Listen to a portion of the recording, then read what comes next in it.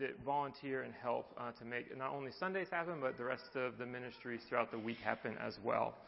If we haven't met, my name is Pastor Drew, and I am very excited to be here. I'm very excited to get to do a church with you all, and I'm really excited to be back in the pulpit. Honestly, it's been 10 weeks since I've been in the pulpit. I was out for a long time due to an illness of one of my children who's doing a lot better, and we are so grateful for that. But I'm extremely happy to be back in the pulpit today. On Tuesday night, I actually dreamed about this moment, and everyone was coming to church. It's like 10:15, 10:20. I was so excited to see everybody, and then worship started, and I was downstairs in the copy room. I don't know why. In the copy room, I could hear him playing the first song, and all of a sudden I realized I have no pants on. And I just have a swimsuit on, and I'm in the copy room, and I'm like, what are we going to do? I'm like, full panic. I can hear Rachel go from the first song. I hear the second song going. I hear the brief stop for the psalm reading, and I'm firing off text to everybody that I can think of. And then I woke up in a puddle of sweat. So at this point, I feel like I'm already winning, just that I'm fully clothed and up here in front of you. So it's all up from here. Yes. So let's talk about Jesus. All right, Luke 3. So if you have your Bibles, open them up. If not, it will miraculously appear behind me on the screen. But we will continue through the Advent text. And I cheated a little bit and kind of went back a little bit into last week's text as well. But this is Luke 3. We're going to start in verse 3 and go to 18. And then I'm going to pray and dive into this. So beginning in verse 3, and this is talking about John. He went into all the country around the Jordan, preaching a baptism of repentance for the forgiveness of sins. As it is written in the book of the words of Isaiah the prophet, a voice of one calling in the wilderness, prepare the way for the Lord. Make straight paths for him. Every valley shall be filled in, every mountain and hill made low. The crooked roads shall become straight, the rough ways smooth. And all people will see God's salvation. God said to the crowds coming out to be baptized him, "You brood of vipers, who warned you to flee from the coming wrath? Produce fruit in keeping with repentance, and do not begin to say to yourselves, 'We have Abraham as our father.' For I tell you that out of these stones God can raise up children for Abraham. The axe is already at the root of the trees. And every tree that does not produce good fruit will be cut down and thrown into the fire." "What should we do then?" the crowd asked. And John answered, "Anyone who has 2 shirts should share with the one who has none. Anyone who has food should do the same." Even the tax collectors came to be baptized. "Teacher," they asked, "what should we do?" "Don't collect any more than you are required to," he told them. Then some soldiers asked him, "And what should we do?" He replied, "Don't extort money and don't accuse people falsely. Be content with your pay." The people were waiting expectantly, and were all wondering in their hearts if John might possibly be the Messiah. And John answered them all, "I baptize you with water, but one who is more powerful than I will come, the straps of whose sandals I am not worthy to untie. He will baptize you with the Holy Spirit and fire. His winnowing fork is in his hand to clear the threshing floor and to gather the wheat into his barn, but he will burn up the chaff with unquenchable fire." And with many other words, John exhorted the people and proclaimed the good news to them. This is the word of the Lord. Thanks be to God. Let's pray. Father, we are so grateful for your word. We're so grateful that we hold it up and sit under its authority. It is a light to our path. Father, we are grateful for the opportunity to gather as brothers and sisters in Christ. We recognize that you are the one that brought us, if we are Christians in this room, that brought us to salvation. You are the one that cares deeply for every aspect of our lives, and we pray that you would continue to do so. We pray for those in our church who are hurting, whether that's relationally, going through a difficult time, whether that's physically with health issues, whether that's mentally, or whether that's in regards to sin, or whether it's in regards to their housing or financially, Father, we pray that you would have your kingdom come on earth as it is in heaven. May you bring peace. May you bring hope. May you bring joy. Father, I pray that you would work through the preaching of your word. May you stir our hearts to worship, convict us of sin, and reassure us with the good news of the gospel. It's in Christ's name we pray. Amen. Amen. Amen. To begin this text, to begin this sermon, we need to understand a little bit about how the original audience would have heard this from John. See, back then, they had road systems, but not nearly as kind of well designed and well constructed as ours today. Barely any what they would even refer to as paved roads, very few intentionally built roads, just kind of pathways that were formed over time. Kind of like how we have trails through the woods that over time, like there's people going the same way, it kind of builds out that trail, similar to how many of the roads back then were built. So if you were going to go on a journey from one place to another, you just did your best to follow the way. If a boulder had fallen down off a hill, you went around it. If there had been a sinkhole, you went around it. If there was a dead end because something had happened, some natural disaster had caused you not to be able to go forward, you went a different direction. And all this was true of everyone back in the day, unless you were a king. You see, a king had an entourage, animals, a caravan, which meant that if the king and all of the people coming with him was going to go from one place to another, he sent people ahead to make a way. He sent his engineers out ahead, his workers to prepare the roads in anticipation of the king's arrival. A town had to prepare for the king to come. So listen to John's words again. A voice of one calling in the wilderness, prepare the way for the Lord. Make straight paths for him. Every valley shall be filled in, every mountain and hill made low. The crooked roads shall become straight, the rough ways smooth. See, I thought this was just flowery, beautiful language for a long time. But when John said this, people understood the changes that had to be made in recognition of an event that was about to take place. John the Baptist is giving these people a visual for the reality that the king is coming. But instead of just huge boulders that need to be moved, which would have been, plenty of work it would have taken to do that, or potholes being filled in, the language here is every valley shall be filled in, every mountain and hill made low. Crooked roads shall miraculously become straight and rough ways smooth. John is explaining that there's a transformation to the roads that needs to happen in preparation for the king, but this transformation is not only significant, it's outside of human ability.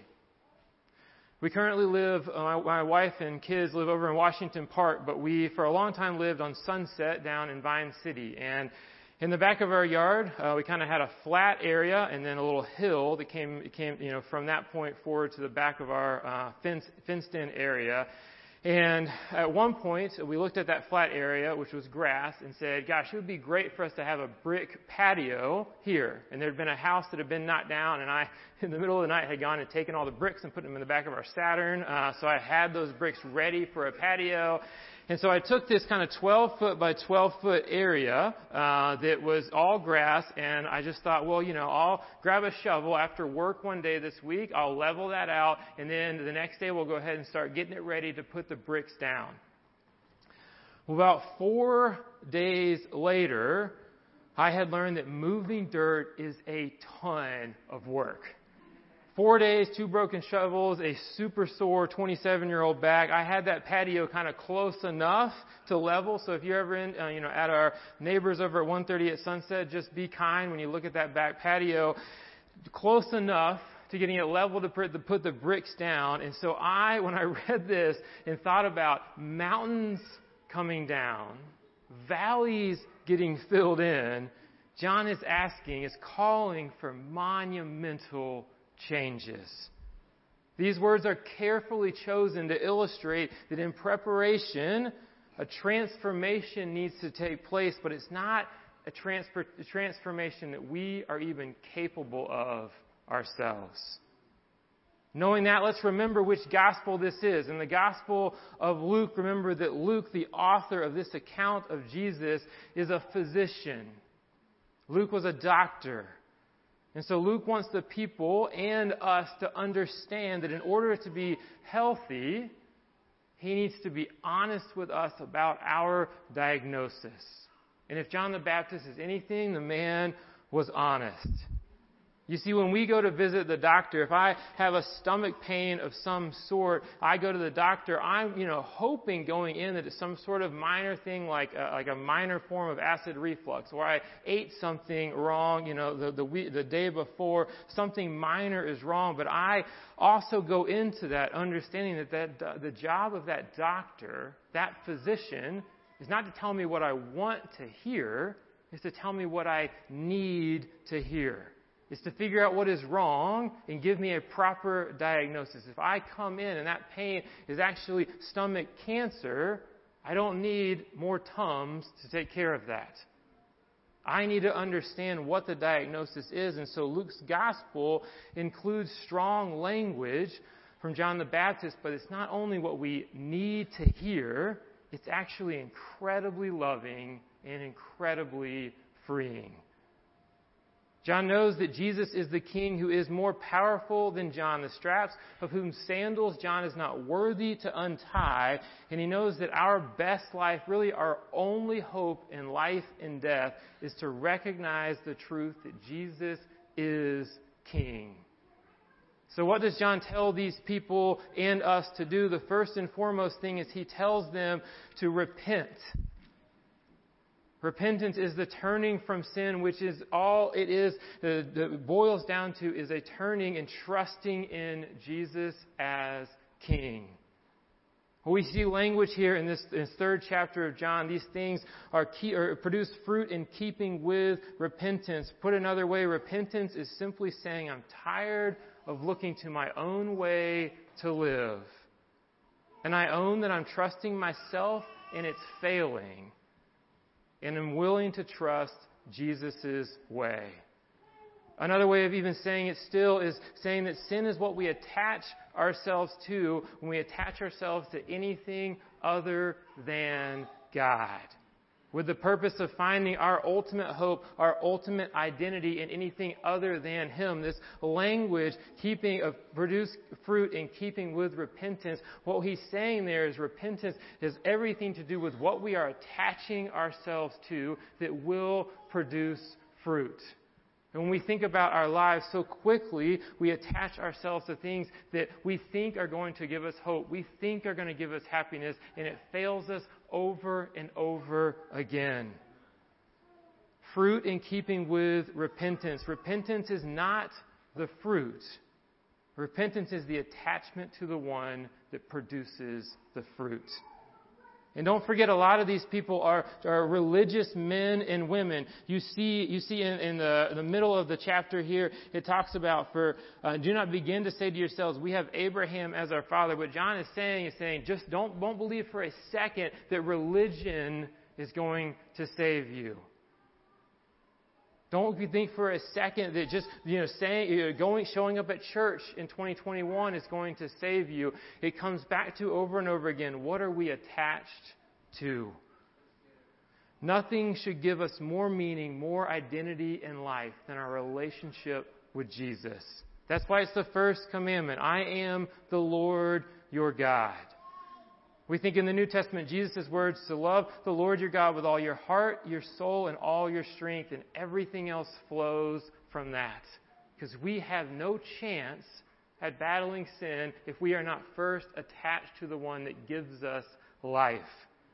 So John, in love, calls these men and women to repentance. And the second thing he asks them to do, he invites them to do, he commands them to do, is to abide in Jesus. Abide means simply to accept or act in accordance with the truth that Jesus is King.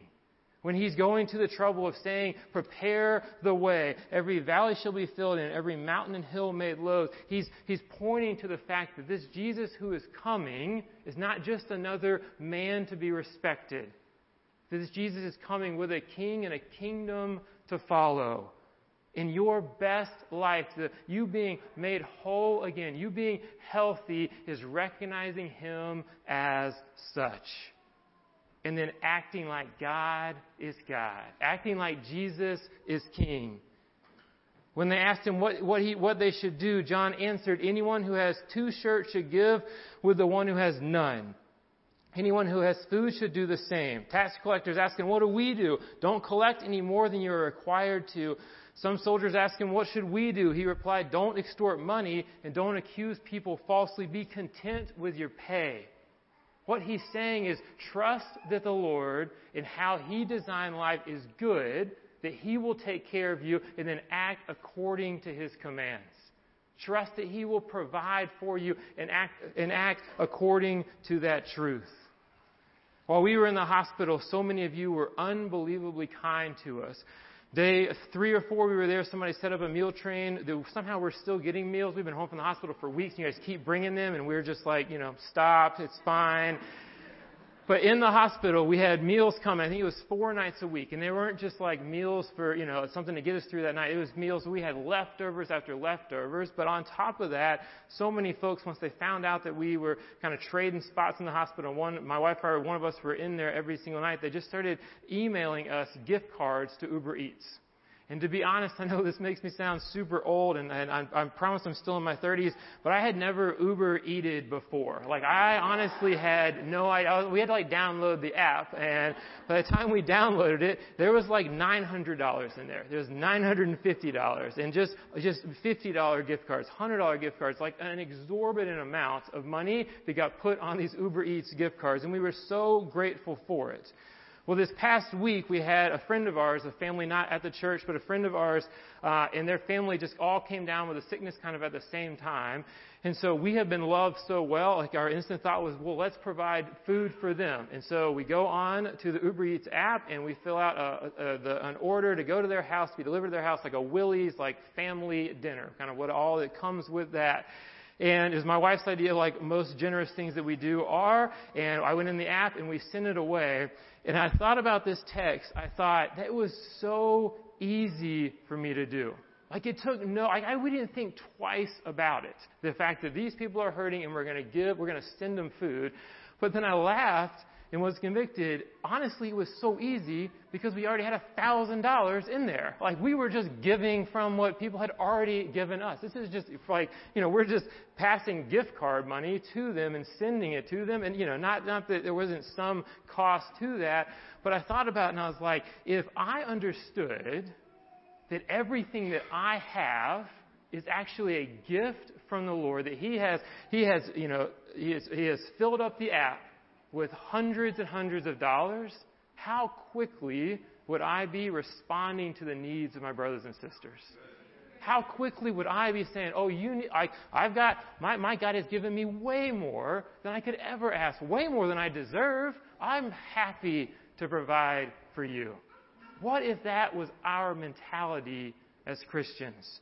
When we think about this text, the call that they have here, what should we do? Anyone who has 2 shirts should share with the one who has none, recognizing that if I understand that both those shirts came from God and He's going to give me another one anyway, I might as well give it away. And especially if someone is in need and needs food or shirt or whatever the need is. Which bears the question for us. If producing fruit in keeping with repentance means that it comes from being healthily attached to Jesus, a healthy understanding that He is King and therefore we can give away, it bears the question, which is this is hard for us, if it is hard for us, if we find ourselves struggling to give away our time, our money, our things of this world, if we struggle to see other people as important enough to receive from us or worthy enough, don't they just need to try harder? If we have that mentality, we need to ask ourselves, what is it that instead of Jesus we have unhealthily attached ourselves to? Thinking it's going to provide for us. Because the reality is that the money that we have in the bank account or on the apps, the actual paper, the coins, that's not what we are attached to.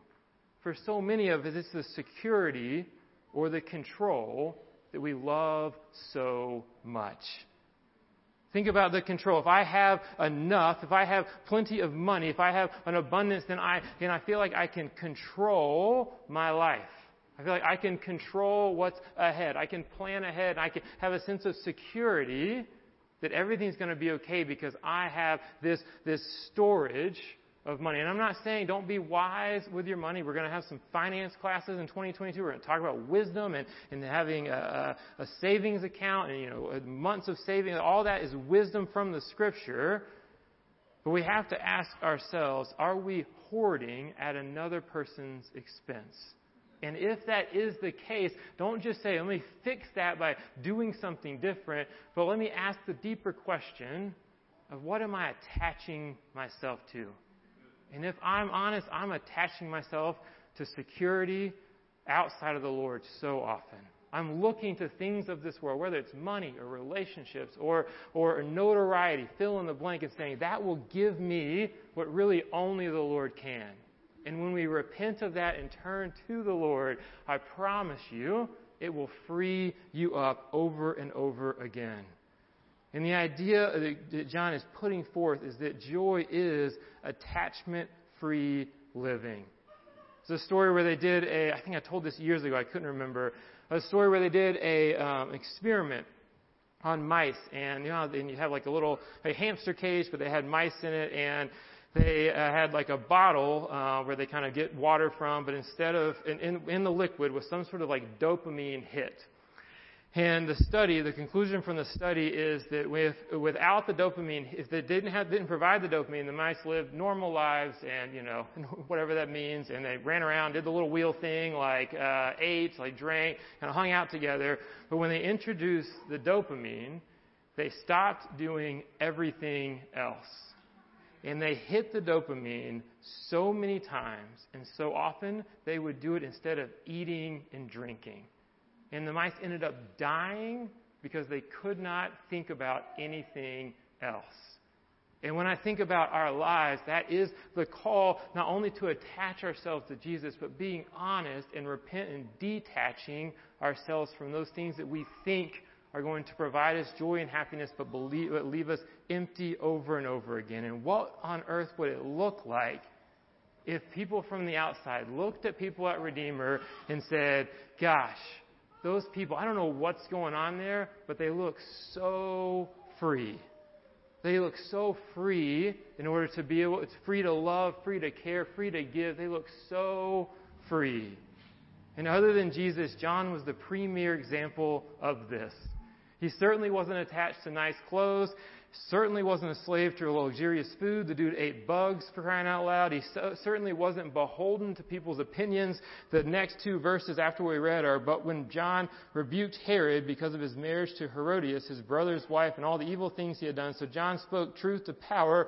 What did Herod do? Herod added this up and locked him in prison. John didn't give a rip about people's opinions of him. And how could he live that free life?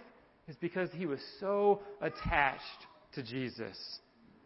May Advent be the season, the perfect season we consider our unhealthy and disordered attachment. And the third thing that we repent, when we understand what it means to be attached and abiding in Jesus, the third thing is that we expect to be changed.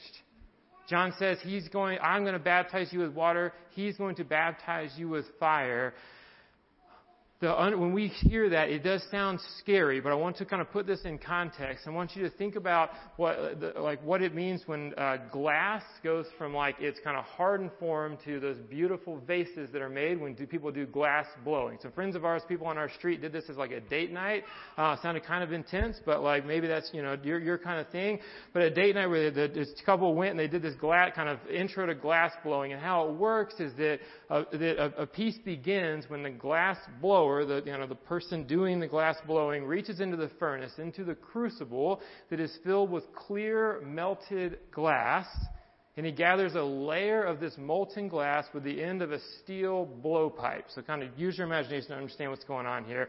And that oven that has heated up the glass is upwards of like 2,900 degrees Fahrenheit. So ridiculously hot. So he grabs the molten glass at the end of the steel pipe. And then the artist then rolls it on a steel table called a marver and gives it that cylindrical, which, round shape. And then the artist blows into it, changing it. Once it's heated up, changes it, gives it beauty, gives it shape, and gives it purpose. The glass by itself, before it went into the oven, is unmoldable, and honestly not even that helpful. But given the heat of the fire, it begins to change and is molded into something else. Brothers and sisters, this is what it is to be a follower of Jesus. John was baptizing with the water, but Jesus was coming to give us the Holy Spirit. And the good news is that water represents that you have been saved, but that fire represents that you will be changed. God can give you the Spirit. John promises that Jesus will give the Spirit to cleanse and purify the heart, not only as the water washes off the dirt on the outside, but as the fire clears out the mess that's on the inside. Melts down the metal so that it may be cast into a new mold. John 14:15-17 says, "If you love me, keep my commandments, and I will ask the Father, he will give you another advocate to help you and be with you forever, the Spirit of truth." God's committed to making you and I more and more like Jesus, and to making this earth more and more like heaven. And this isn't supposed to be scary, and it is a little scary. It's like, I'm not superstitious, but I'm a little stitious. It's not real scary, it's a little scary. But it shouldn't be. Because the same God that promises to mold you, to make you more like Jesus, was the one that loved you enough to send his Son to die in your place. And he's making you not burning this off to hurt you, but making it so that you are more and more free.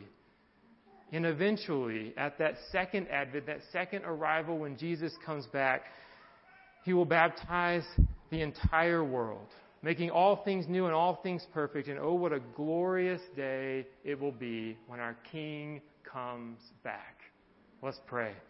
Father, we are so grateful for your kindness and generosity to us in giving us not only salvation in Jesus, but giving us the Holy Spirit to guide and direct us and give us repentant and courageous hearts to follow you well. It's in Christ's name we pray. Amen.